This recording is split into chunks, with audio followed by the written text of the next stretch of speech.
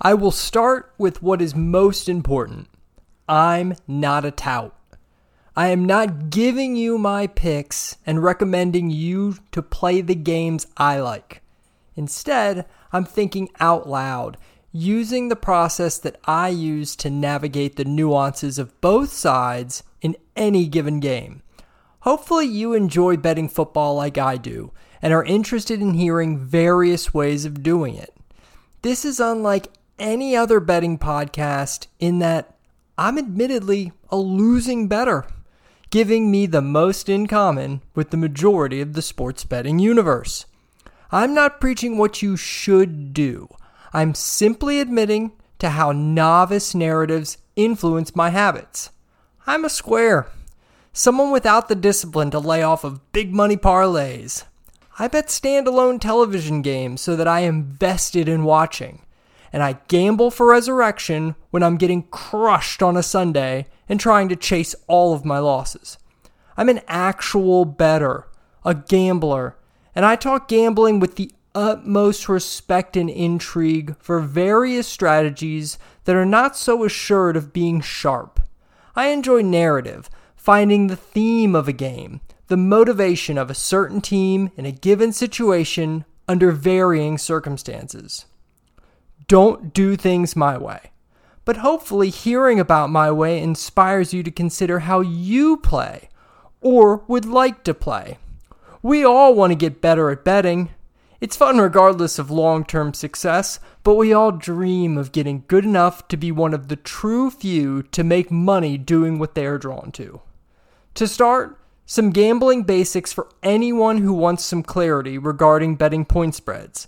I know this is redundant to more experienced bettors, but I feel there are gamblers out there who would benefit from some entry-level concepts.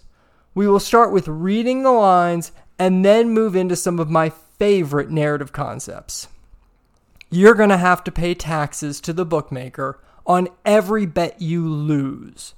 This tax is the vigorish, or the VIG, and it is simply the minus 110 listed next to the point spread, meaning to win $100, you have to bet $110. Sometimes this number varies. You may bet $120 at minus 120 or $105 at minus 105, all in an effort to win $100. Even money would be plus 100 to win 100. The point is, you must be aware that each win at minus 110 yields less than a loss. If your record is 10-10, betting, let's say $11 per game, you're down $10 because of the VIG. This is why you have to win at a 53% rate just to break even. Trying to make a profit? If you bet 100 games at minus 110, betting $11 per game, you would need to hover around 55% just to make $50.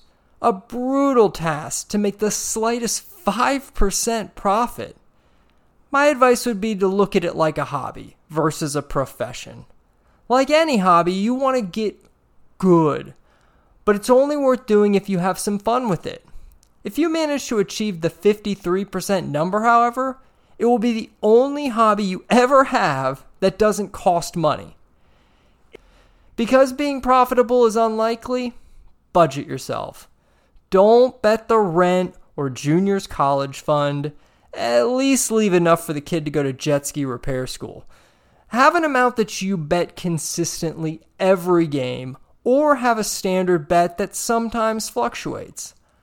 Personally, I like to fluctuate my bets based on a certain confidence level. I might double or even triple a standard bet. My standard bet, often referred to as 1 unit, is a bit on the high side as far as my comfortability level. I need it to be enough money that I will care if I lose, but not so much that I'm headbutting the drywall. If I bet just a couple of bucks a game, I would be inclined to bet a lot of games without disciplined standards. Professionals recommend not betting more than 2% of your bankroll on any given game. So if you have $500 to play with for the entirety of the season, you want to play no more than $10 a game. All that said, bet what you're comfortable losing, leaving enough for a meal and maybe a few cocktails to wash away your gambling woes. Enough numbers. The following are various narrative concepts I've learned over the years. Treat it like a buffet and load up on what you like while passing on those ideas that seem like the wilted vegetables under a heat lamp. Concept 1. Squares bet teams, sharps bet numbers. As the public follows the steam of a given team, the sharps notice the number. Regardless of momentum and improving gameplay, value is what is sought by the professional bettors. All of the tangibles that make a team look amazing drive up the price in terms of point spreads. This results in the number getting inflated, hence the sharps playing the other side. This is a big reason why the public is betting the teams that are hot, while the professionals are fading those pricey public teams. While following the pros and looking for value, keep in mind that the number you bet might be worse than it was days ago and you've missed the best of it. You should pass on betting these games. Personally, in my non-professional opinion, I will still bet a team if I think the price has fair market value. If I see value in a team that is a 4-point underdog, I don't care if the number was +6 on Monday. Seeing some movement while still seeing value won't discourage me from betting. Do as you see fit, but consider all angles and know that the best in the business are betting number over team and are adamant about getting the best of said number. Concept 2. Lines that move against you are actually good. Think about that 2-point move from +6 to +4 in the most optimistic yet pragmatic way possible. You could have had the dog +6, and now you expose yourself slightly with +4. The market, however, is agreeing with your pick. The underdog is getting more expensive, and the favorite that was boldly predicted to win by 6 only has bettors comfortable enough to lay 4. If you were thinking the underdog was a good narrative bet, the market is affirming your decision by giving you a worse line than had previously been available. It may not be the best of the number, but it's the best affirmation of you being on the right side. This one is a bit confusing because if you're going to bet at +6, then getting +4 is a worse price. The lesson here is knowing that when the line moves in your favor, you are going against the market. Now, that's fine. If you believe in your convictions, you are just betting against the majority of the line moving money. In order to be a successful bettor, it is a necessity to be somewhat contrarian. Just always keep in mind that the money that moves lines is usually the sharp money. So going against it means going against the pros. Concept 3. Look-ahead lines aren't fooled by last week's game. Once I look at the lines for the current week's slate of games, I go back and check what the sportsbooks had posted on those games the previous week. This removes a dreaded factor that clogs an exorbitant amount of people's mental real estate: recency bias. If you want to know how the most recent game affected the current point spread, this is a great piece of information. It removes the idea that a team that looked amazing in the last game is always going to play that amazing. Or vice versa, if a team looks awful, the look-ahead line didn't assume that this will be the worst team in league history because of one game. These factors can be multiplicative if the previous week's game was a primetime television game, more public eyes with more recency bias, and the current line can get drastically inflated. Take a team that is currently a 6-point favorite.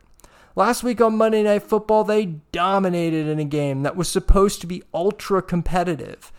When you check the look-ahead line from before the game was played, they were only a 4-point favorite.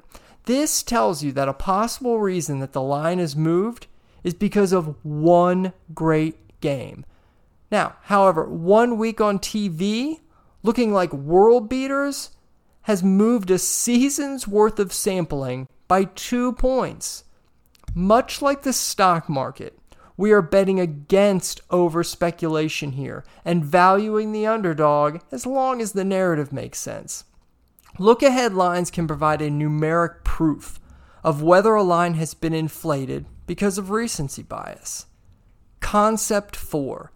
Fade winning teams after the big game. Recency bias tends to have teams inflated after a win, especially if it is a marquee game or a win that meant so much emotionally to a team that it is impossible to replicate that motivation the following week. The team is trying and has best intentions, but letdowns are letdowns. That emotion can take a lot out of you, and it's hard to pump yourself up to the same extent. All of this leads to a team that is tired and or disinterested, therefore playing below expectation. The team doesn't think they have to play as hard because they reached the pinnacle the previous week. Winning spoils the appetite of hunger. This can be especially true if that team made a big comeback to get the win. One of the first lessons I ever learned in terms of narrative gambling was one my father taught me after a historic comeback by our beloved Philadelphia Eagles. Down by more than 2 scores, Randall Cunningham led Philadelphia back to win the game with 3 unanswered fourth quarter touchdowns. The next week I thought for sure my dad would be doubling down on the amazing scrambling Randall-led Birds. To my shock and dismay, my Philadelphia-born father was betting the other team. His reasoning was simple. Comebacks are physically and mentally draining. The next week that team is likely to be flat, coming out sluggish in the early part of the game, or fatigued, which can rear its head towards the end of the game, where the previous frantic comeback leads to a tapped tank of reserves when you need it late. I loved the uniqueness of the specific situational spot play. It would shape my entire conceptual betting theory. Dad was impassive, but I saw a slight grin when the Eagles lost that game. Concept 5. Losers are motivated. After losses, losers are extra focused and motivated to redeem their pride as elite professionals who compete with their teammates. Division rivals playing the second time can have the team that won the prior matchup complacent with the division season split or overconfident as they have already handled this team. Conversely, the previous loser does not want to drop the second game versus a bitter division rival, and the general competitive nature has them wanting redemption after a previous loss. This is not relegated to division rivals. Having been blown out last season versus your upcoming opponent is big motivation, while overconfidence can seep in after that opponent executed with ease in the previous year's contest. These are just a select few of my favorite narratives. I will instill many more throughout the season as I pick games with Mike for our entry into the Super Contest, a handicapping contest that forces you to pick 5 games every week against the spread. It will be a great opportunity for me to espouse my narrative BS, for better or worse. I invite you to listen knowing that Mike will be there to call me out on my more outlandish opinions. If nothing else, I want to be honest about how I handicap games with no reservations toward how square and non-analytical my methods are. I find too many gambling commentators to be reserved to the most statistically relevant methods and often aligned with consensus opinions that are unchallenged by seasoned touts. No disrespect to those who do it that way or to those who prefer to listen to those styles. I'm just making the podcast that I want to hear as a gambler, which must include the humility of knowing many ideas will prove inefficient or perhaps stupid, often both. Talking it out without fear of this, however, allows for some really good concepts to surface. I also believe that hearing someone talk outside the box can open up my thought channels. In that, you might create your own concepts after consuming one of this podcast's ridiculous rants. I'm willing to bet on it.